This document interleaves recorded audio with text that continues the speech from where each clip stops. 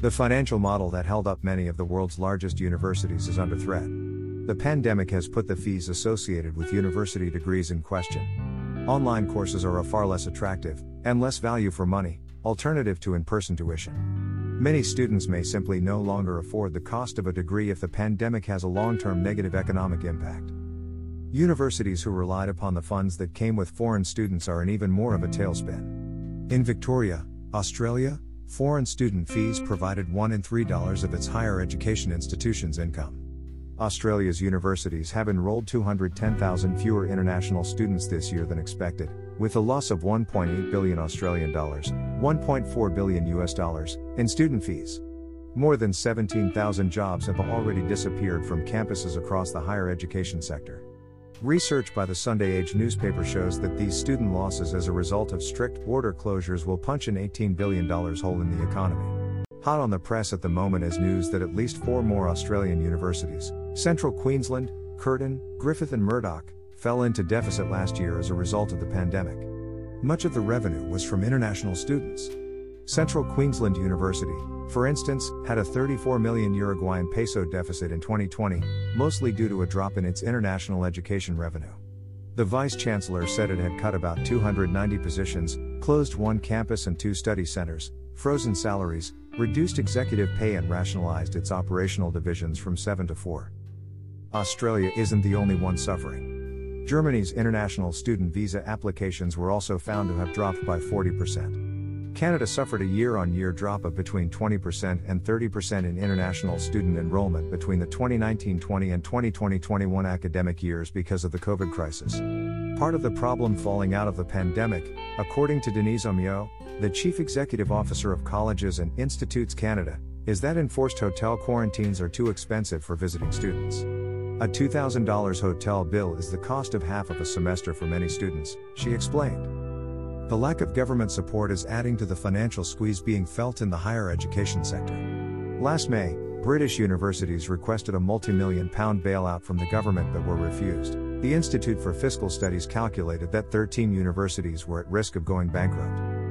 As students can no longer afford the fees, enrollments have plummeted in many countries and dropouts sharply risen.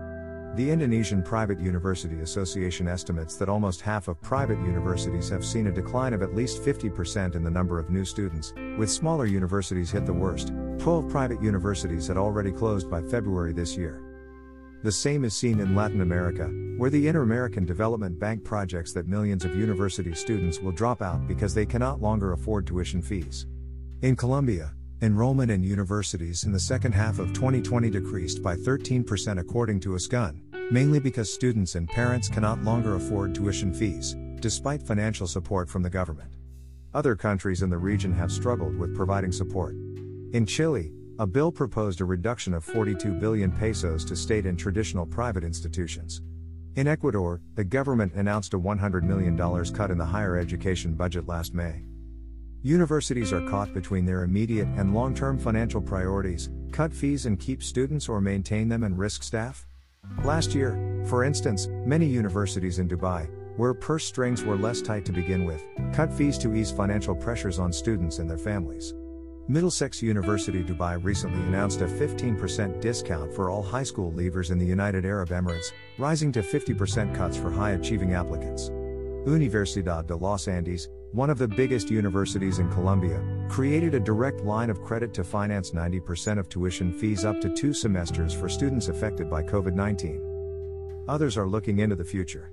The University of Queensland in Australia has put hundreds of millions of dollars aside into its future fund, saving up for future shocks given the experience of COVID-19. This is not short-sighted. Olin Tudge, Australia's Minister for Education and Youth, believes it is unlikely foreign students will be allowed to return in large numbers until 2022. He admitted that the past trend of relying upon increasing numbers of foreign students was unsustainable and urged universities to rethink the on-campus business model of international education. His model involved innovative online and hybrid courses, with discounted online courses offered. Currently, over half of foreign students going to Australia come from just India and China.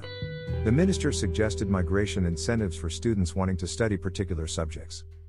In Indonesia, discourse is also heating up on what other business models could keep private universities afloat. The secretary of the Indonesian Private University Association argued that they should set up business enterprises that can generate money. Finding a successful new business model, however, under such short notice and under such high pressure might be hard. Perhaps, therefore, the real hope is in the vaccine.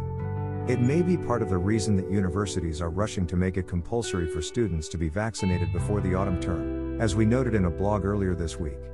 A bigger support base for the vaccine and making universities safe learning spaces where in-person tuition can spark up again unhindered will pay off substantially in the future. And while we wait for crowd immunity, a new way of working will emerge, which will hopefully be more sustainable and inclusive.